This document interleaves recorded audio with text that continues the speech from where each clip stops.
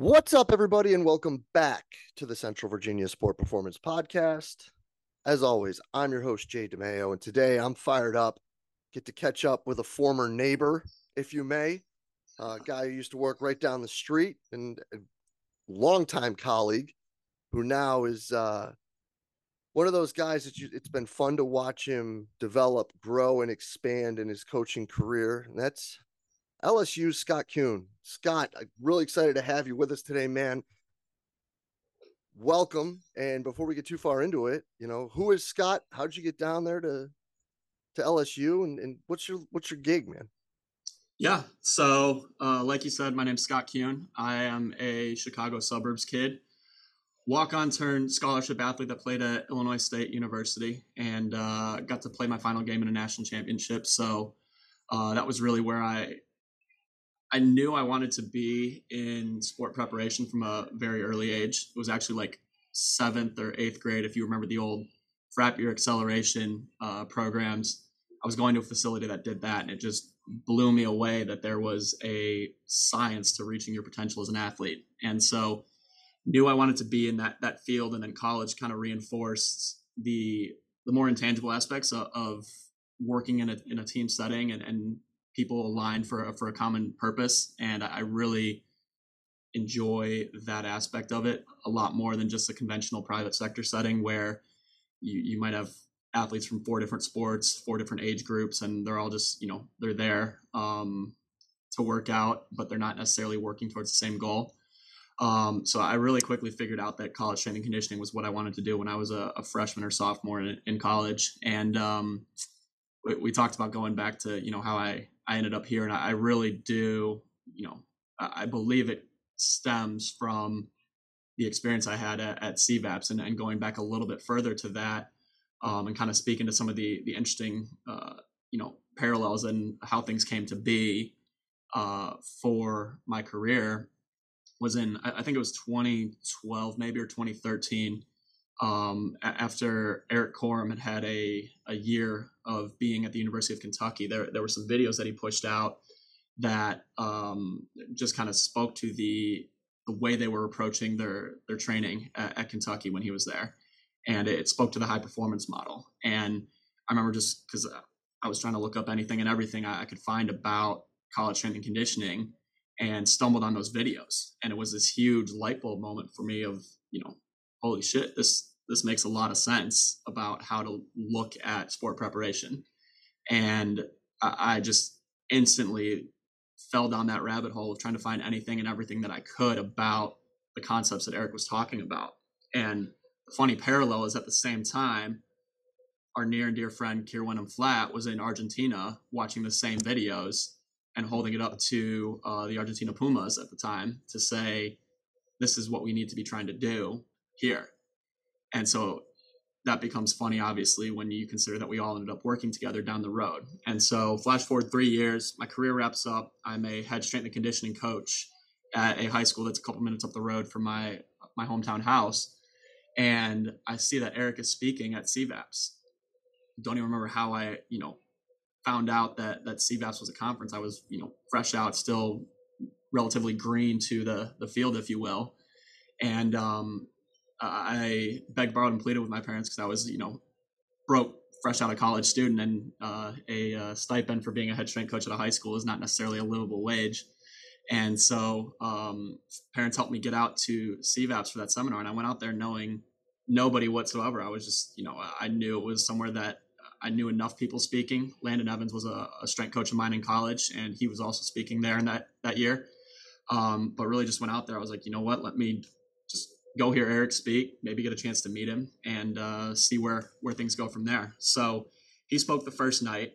This was when it was at the hotel, and or excuse me, it was on campus. It was on campus. Never mind.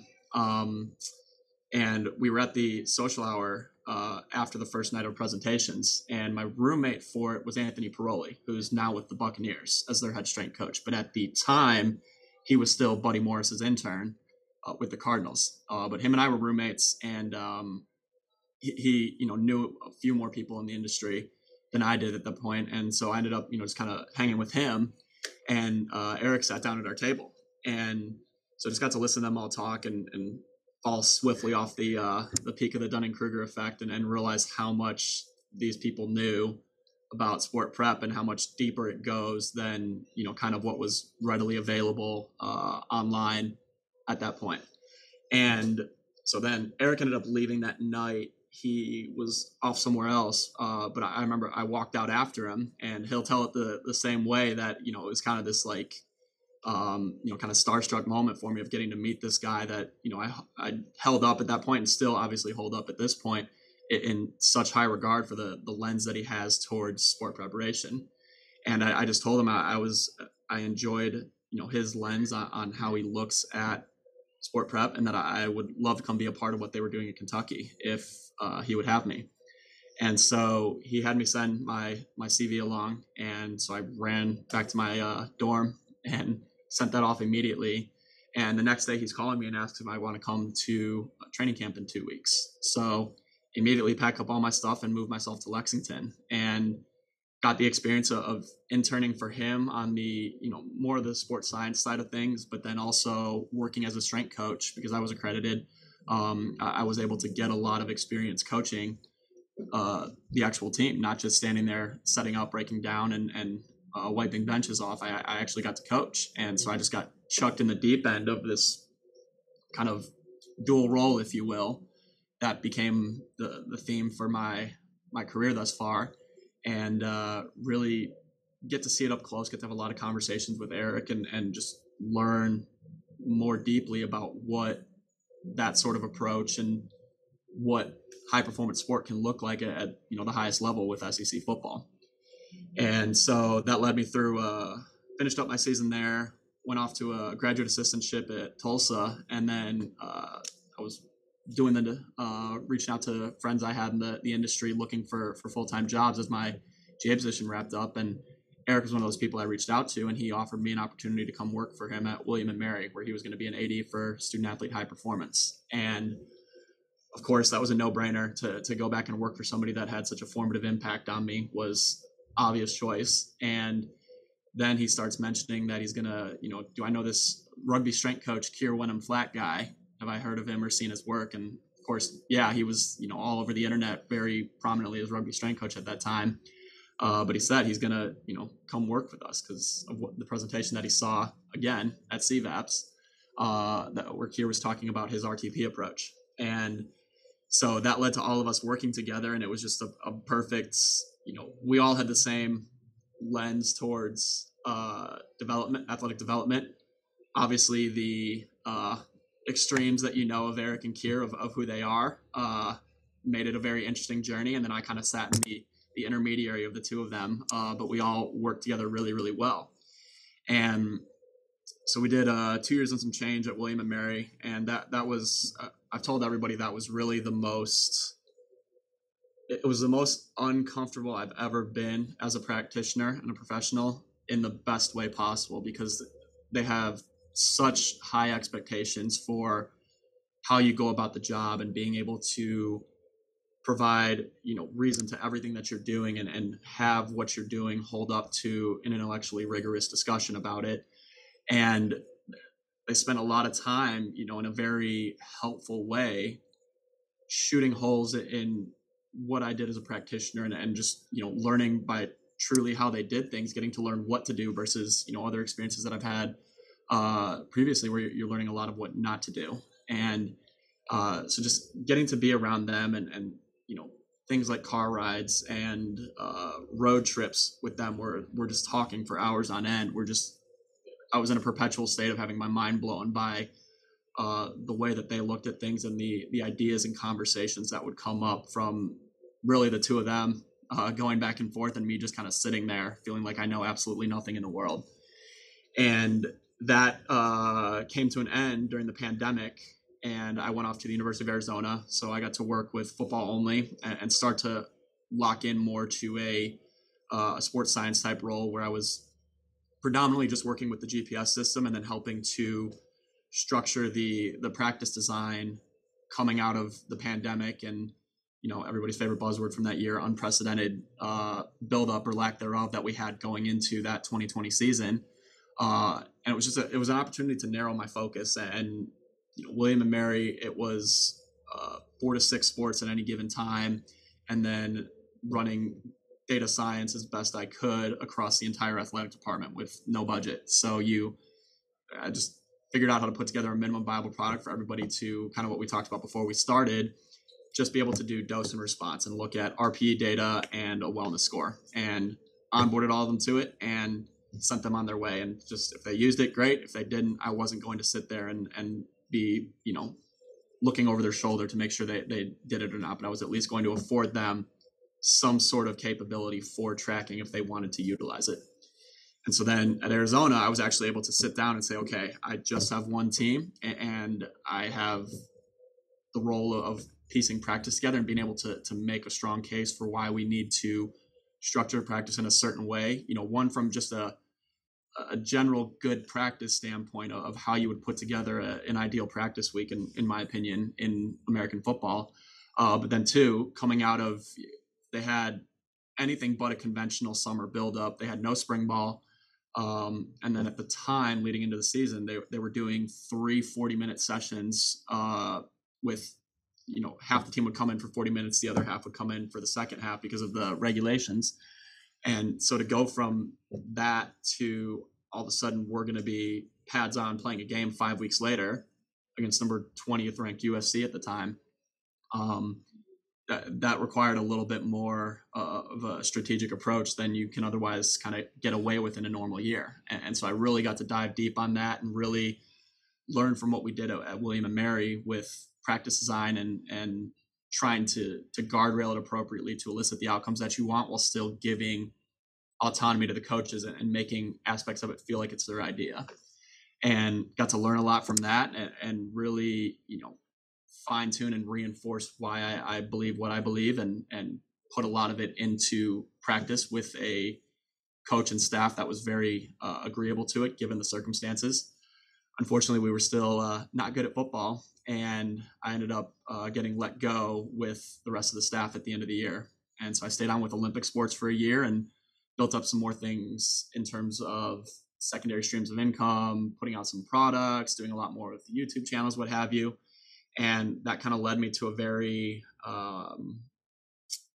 spur of the moment, opportune moment where a connection that Kier had introduced me to, a guy named Jake Flint, we had some conversations and he offered me the opportunity to come down here and work at LSU with the football program. And to get back into football, obviously, and to do it at a place that, there's it's really kind of sandbox mode with what we want to do and the resources that we have to do it, and to really make it what we want it to be. And so my title here is Manager of Applied Sports Science, which is the very eloquent way to say that I'm a nerdy strength coach. So I'm not one of the football five, and which I enjoy because the prioritization I've gotten from Jake in that is, I'm able to focus on the sports science side of things and making sure that the way we go about testing, what we're doing from a monitoring standpoint, I get to prioritize doing that and making sure that that is really sound.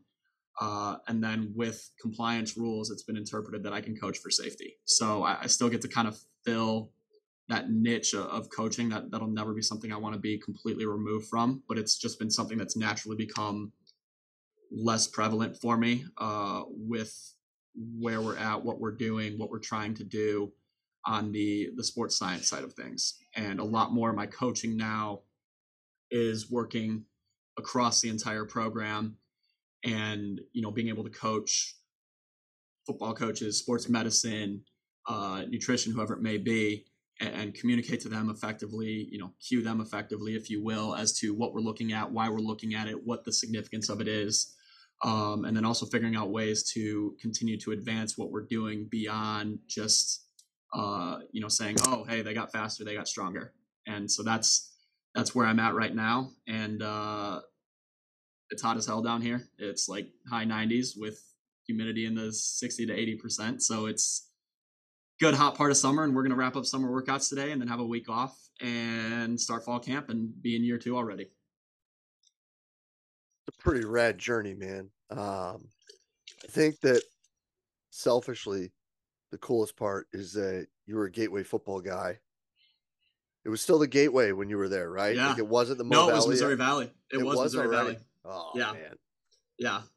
I thought So Landon was there up until the transition, but that's what. So then you played under. Was Rourke there too? Then Rourke was my strength coach my freshman year. Um, that's wild. he phenomenal. That's Cannot say that. enough good things about him. Yeah, I mean, like I've spoken about this a couple times. Like quietly, he's got like a sensational coaching tree that I don't think enough people talk about because probably they're like a lot of them are in this like tweener age group like that I'm kind of in right now where Mhm. some people are still coaching, but like Landon's doing more on the track side and like more on the administrative side, and like people have advanced and done things like that. But that's pretty sweet, man. I always Well, forget that you played there and that yeah. Landon was there too. That's Well, how I old look you back are. at it too. Yeah, I look back at it too, and I'm like, my freshman year in particular, Rourke was my head strength coach. He had Christian Carter and Landon Evans as assistants, and Christian Carter's phenomenal. Landon is just a savant and one of the most brilliant people I've ever, been around. And I appreciated it then, but as I've gotten deeper into the field and seen the work that he produces and come to be able to better understand it, my appreciation for what he has added and adds to the field is grown exponentially. And then even my recruiting coach is now the associate head coach and wide receivers coach at Alabama, and phenomenal human. Obviously, a very strong pedigree as a football coach with the wide receivers Alabama's turned out the last 6 years.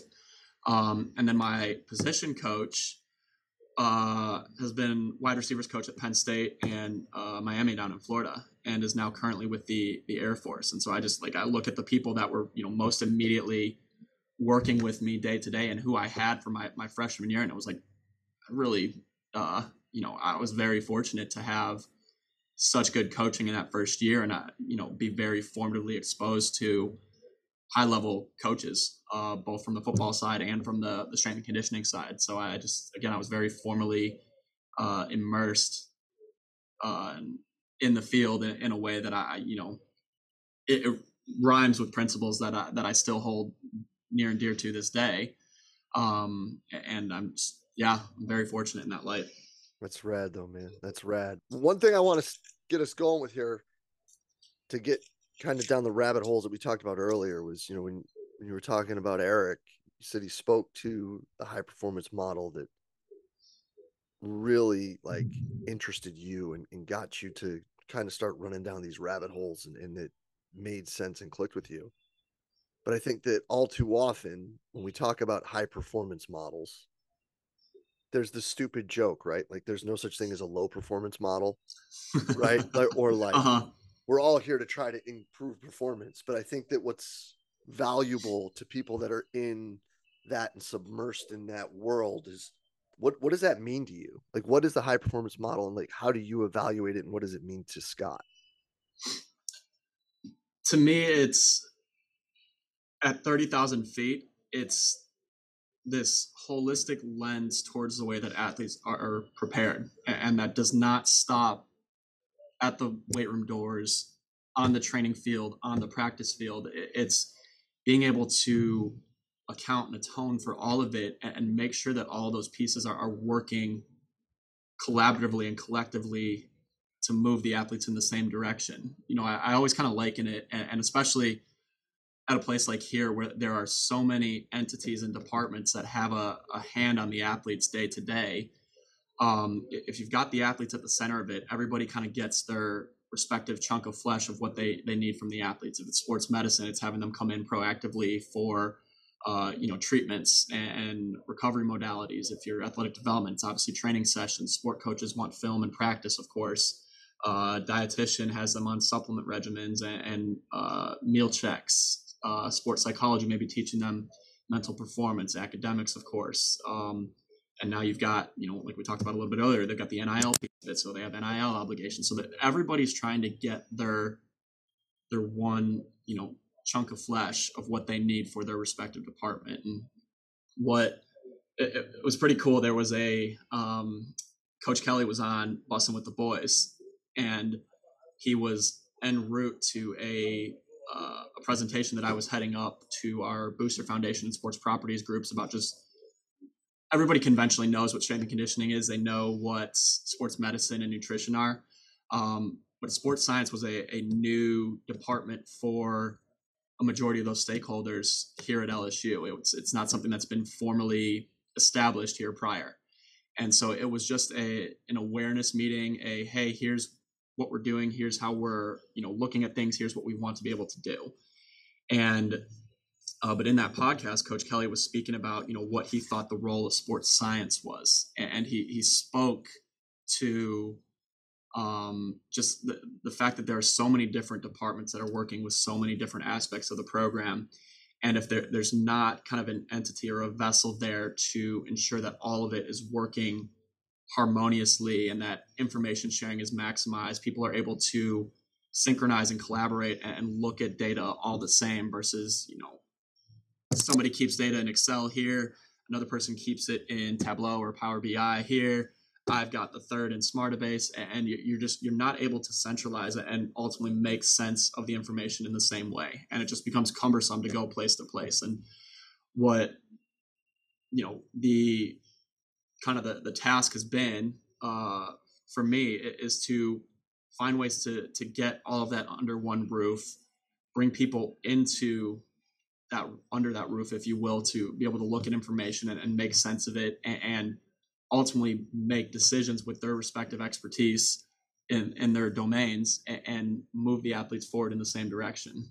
Because if everybody's, just trying to, well, I just need what I need for NIL, I just need what I need for their treatments, their training, whatever it may be, you can end up with diametrically opposing forces that might be working to the exact opposite of what somebody else is trying to accomplish, versus making sure that everybody understands what the goal is, where the athletes need to go, and pushes them in that same direction versus trying to pull them in their specific direction. So it's just to be more illuminating of all the stressors acting on the athletes. And that's, of course, the stress that we impose on the field, but it's an awareness of the stressors that are away from the field. And we're able to have conversations about, how their academic schedules are designed, and making sure that we're giving them adequate opportunities for rest at the right times of year, and obviously rest on the day to day, with not waking them up super early all the time to train and then go right to class and have this full on day,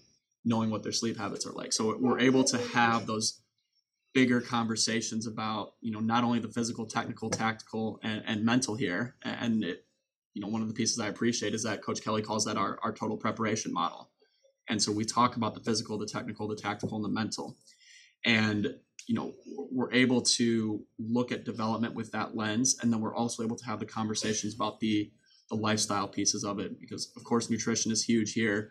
But we want to talk to the athletes a lot about their sleep, about how they manage their stress and their academics. And we also want to put them in positions to succeed, versus taking it out of them with 6 a.m. training sessions every day, knowing they don't go to bed till midnight or 1 a.m. every night, putting them in positions to succeed, and then trying to move the needle on optimizing what they do on a day-to-day basis. So it's just a very globally encompassing lens of looking at preparation and realizing that it does not stop at the facility doors.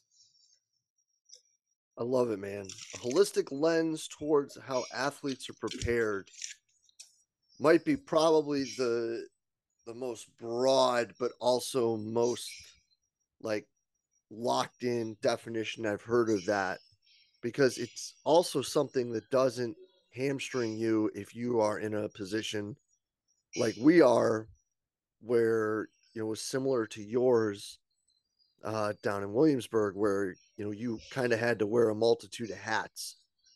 You can still keep in mind these things, and you can still build these these systems out where it can help. I mean, it may not be as in depth, and it may not be as dialed in each individual as it can be because of strict time limitations. There's only 24 hours in a day, and at some point we have to sleep. Doesn't matter how many monsters you crush throughout the day, or Yeah.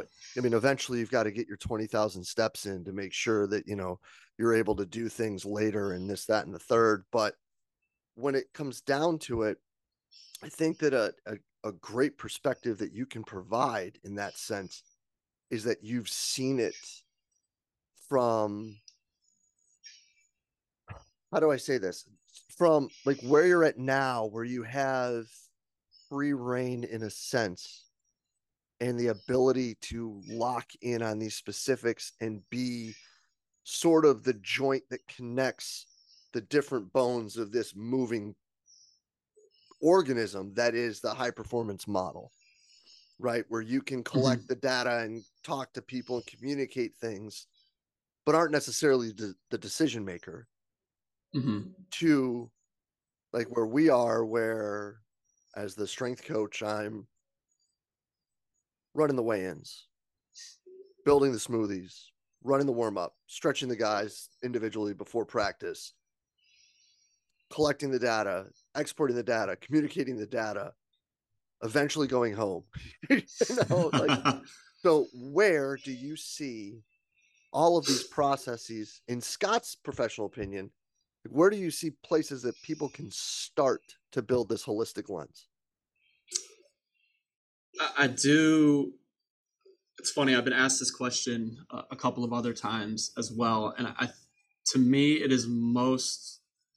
It fundamentally comes back to understanding the dose response relationship. But what we're looking to do is we're looking to apply a stressor at a particular time of year. Certain times of year, it's going to be more of a physical preparatory stressor. Other times of year, it's going to be more specific preparatory stressors, practice.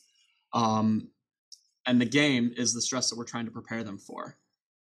We also need to be able to understand how the athletes are responding to that stress. And, was it too much? Was it too little? Was it just right? Did we get the response that we anticipated from that stressor? Can we push them more? Do we need to back off? And I have liked, if all you do is find a really robust and consistent way to evaluate stress. So that could be TRIMPs from a polar system. That could be SRPE and calculating TRIMP from that. That could be a GPS system if you have it available to you. Some sort of way to quantify the stress imposed and then to quantify the response to that stressor. So maybe it's just that you have GPS data and you're collecting an RPE on that session as well. So now you're getting the response that they felt or perceived to that session. And I've liked the framework Laden talks about in a couple of his articles, where you have internal and external monitoring strategies, and then you have subjective and objective lenses within each of those. So like internal subjective is going to be an RPE. External subjective is going to be like a coach RP, a coach appraisal of how the practice went. External objective, GPS, internal objective, an Aura ring, a heart rate monitor, what have you.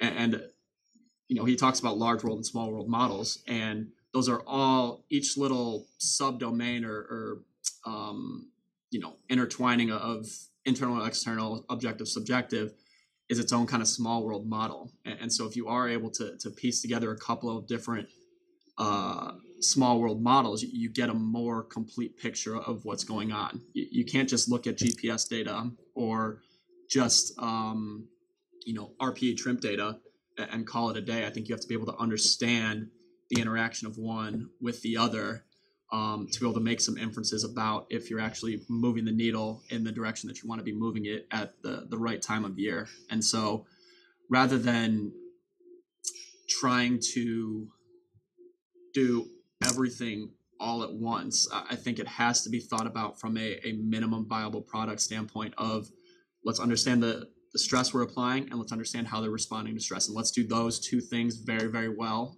until it's, embedded within the culture of the team to just give accurate, honest feedback. We talked about that a little bit before too, that you can run into this, constraint that if the athletes, you're constantly having to spend time chasing them down to do the survey, or they just go through and fill it out all eights. That data obviously doesn't do much for you. And so if you're able to spend a lot of time on education, and I also think too, part of that to get good, honest feedback is showing a willingness to adjust and iterate based upon what the data is telling you. And it's not to say that you always throw them a bone because a kid reports one bad day, because that can incentivize that the kid just wants to fill it out, if they have a particular aversion to conditioning work, and they know that if they have a bad wellness survey, they'll get, adjusted or removed from an activity.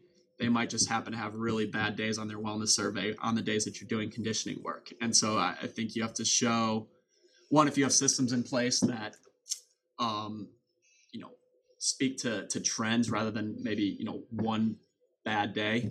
You can kind of guardrail for a little bit of that and at least kind of understand, is it just they're trying to get out of conditioning, or is it an actual trend that we need to be alerted to, or is there a particular value that we're looking at within that wellness data that we're a little bit more aware of because it has a higher ROI in terms of how the athletes, may need to be adjusted, because we don't want to necessarily put them in a compromising position. But I think very fundamentally, just starting there, and then the questions start to, from my experience, start to naturally ask themselves, and the depths start to become a little bit more apparent of where you want to go, versus feeling like, well, we've got to have Aura, we've got to have GPS, we've got to have VBT, we've got to have ForceX and NordBoard, and trying to do it all and barely scratching the surface with any of it, and ultimately not getting any high utility data from it or meaning from it. It's so much better to start with less and then expand to more. And that's kind of been the theme for my career, is that I learned how to do a lot not having a lot when I was at William and Mary, and even really going back to University of Tulsa, because that's where I truly began kind of playing around with how can we derive meaning from some data points that we're collecting. And I believe it was actually, another plug, I believe you had Hewitt Tomlin write a chapter in one of the CVAPS manuals one year, and he wrote about just basic data visualization. And I was reading that, and I said, okay, well, we're collecting, some wellness data from our athletes, and I believe we had polar straps at that point, so we had the trimp data from it. I was like, let's just start doing some basic workload monitoring and basic wellness survey, and let's just begin to understand the interaction of those two. And for the guys that we were monitoring, because I think we only had 15 guys on it, small school budget life, and let's just start to make some sense of that and start there. And then William and Mary, I did have a couple of tools at my disposal, but could only go so far with all of those because of how thin I was spread, just in terms of my workloads as a performance coach for 4 to 6 teams, and then trying to do the data science side of it with every team, and especially being concentrated with football, basketballs, and lacrosse. And then I had more opportunity and more ability to be more of a mile deep and an inch wide versus a mile wide and an inch deep on everything. I got to go deeper at Arizona, and then I had a little bit more time with a few other technologies when I was on the Olympic side, and I got to spend more time learning and growing in my utility of those technologies, because I was not on the floor nearly as much with my Olympic team workload. And now I've gotten here, and the time I've had, I still don't feel like I have enough time, but because my concentration is entirely on these technologies, I've been able to, carry elements carry tools that I've had at my disposal previously through to this, and those are very second nature to me. And now we've added in some other tools as well that afford me time to learn how to use those and how to go deeper with those, because everything else that I'm doing is pretty second nature to me at this point. So, but it's been a very naturally gradual process of starting with bare minimum, getting really well versed in that, and then adding another layer to it, whether it's another tool or it's a deeper analysis of that tool that I've already been exposed to. It's progressed very naturally in that way, and it all very fundamentally stemmed from that notion of understanding dose and understanding response, and having very good systems for monitoring those two variables, and then iterating from there and growing what you do from there. Yeah, man. I think that whole idea of understanding dose and response is really what gets a lot of people that get into kind of the sport nerd mode it gets them started, and whether it be GPS or Omega Wave or whatever other device people are using at this point. I think everyone's had that moment where they've looked at something and been like, huh, I guess there's more to this than I thought. And then it gets a little crazy with the rabbit holes you run down and the decisions you make and the mistakes that you trip over and all of those things that make it really fun in the long term, because then you can look back and say there were some really good ideas and some really dumb ones Mm-hmm. that I was bouncing in and out of back in the day. um but Scott, this has been a sensational 35 minutes to begin with, but you talked about products and social media and other things like that. So before we get out of here, I got to make sure that we get you to be able to talk about the stuff that you have available and the work that you've done and the things that you built, and especially where people can keep in touch with you in the internet world, because I think that's really important. Yeah. So the kind of my first dabble in the e-commerce world was I did a post initially about the warm-up framework that I used, and it was something that I had at William and Mary, and it was just like it was my way of I realized the developmental return on the fact that warm-ups are so consistent day in and day out throughout the year, and that there's an opportunity there if you see it as developmental time to expand an athlete's toolbox from a physical standpoint. You go through some of the more unconventional exercises, if you will. For instance, tumbling, gymnastics, any sort of like carries or crawls and what have you. And athletes don't have as big of a toolbox when it comes to the things that, kind of very naturally happen in chaotic sport. And so it became this, initially I just posted about here's how I systemize it so that I can, go out and all I've got to do is print off my warm up card for the 4 weeks, and I can just rotate through each of the warm ups and ensure that the athletes are continuing to get developmental opportunities, even when their physical training is maybe not at the highest priority at that point of the year. And a couple people commented on it and said, "Is this a product or something you'd sell me?" And it was one of those, not yet. And so I quickly turned around and filmed a bunch of videos for it and put it together as best I could with no experience having made e-commerce products before, and began selling that. So that's on my if you go to my link tree on my Instagram, I don't know if the Instagram name has changed yet with the changing social media handles these days, but there's a Shopify link there that will take you to that warm-up template, and then I've got the annual planner template that I use. And I do, I think for the most part, annual plans are eyewash for administrators and to show them like, oh, look at this fancy chart. But I do think there are a lot of kind of 30,000-foot ways to structure them that will remain constant and truly give you a roadmap for where you're going, knowing full well the X's and O's of what you actually do at that time are going to change, especially if you're somebody that is going to be fluid to what your monitoring systems are telling you. I think the annual planner template that I kind of built out for myself, I found to be very high utility to keep me on track with what I'm aiming to do developmentally at different times a year, while not getting too caught up in, oh, I'm going to, 5 sets of 3, it's 72.5% on this week. That's 6 months away, knowing full well my athletes could be having a meltdown that week. And you know what? We're just going to go and do some sort of body weight circuit instead to just get them moving, get them feeling good, and send them on their way to recovery modalities. So that product's on there as well. I have stuff listed for the Google Sheets dashboards that I've built out and talked to building out on Strength Coach Network. So I have done that for universities and for individual private organizations as well. So that's another one that I make available. And I think that's about it. But all of my social medias are Scott Kuehn 88. So that's Scott Kuehn and then 88. That's where I can be found anywhere on the internet these days. My email's in my link tree as well. So if anybody has a question, wants to talk more, I'm happy to make myself available via email. And I think that's about all of it.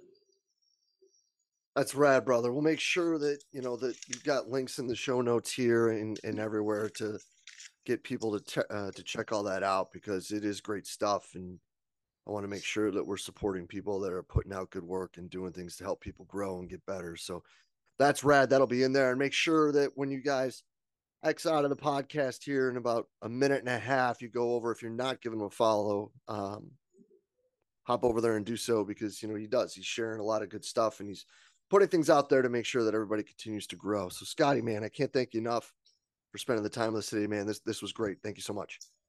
Thank you. I really appreciate it. I think it's funny, the two kind of like full circle life comes at you fast moments I've had, have been anchored around CVAPs. And like the first one being when I went to CVAPs in 2015 and was meeting Eric for the first time. And then thinking back or flashing forward, 4 years later in 2019, he's my roommate because we're colleagues and we're going to CVAPs as, friends and colleagues. And, just how far I was able to go in that short time, and, how much opportunity he afforded me to be in that position, and then to be here and be recording this with you on the CVAPs podcast is it's one that I've followed for years, and it's had a lot of heavy hitters and just very sound practitioners on it. So to be able to do this is really flattering for me and enjoyable. So thank you for the opportunity. Well, appreciate the kind words, brother, and always, appreciate everything you do, and your friendship, and always being there to bounce things off of, and your support with everything we've done here, man. It means a lot. Absolutely. Thank you. I really appreciate it. Yeah, man. And as always, thank you for everything y'all do for us here at Central Virginia Sport Performance. We'll be back next week with another awesome guest. We'll see you then.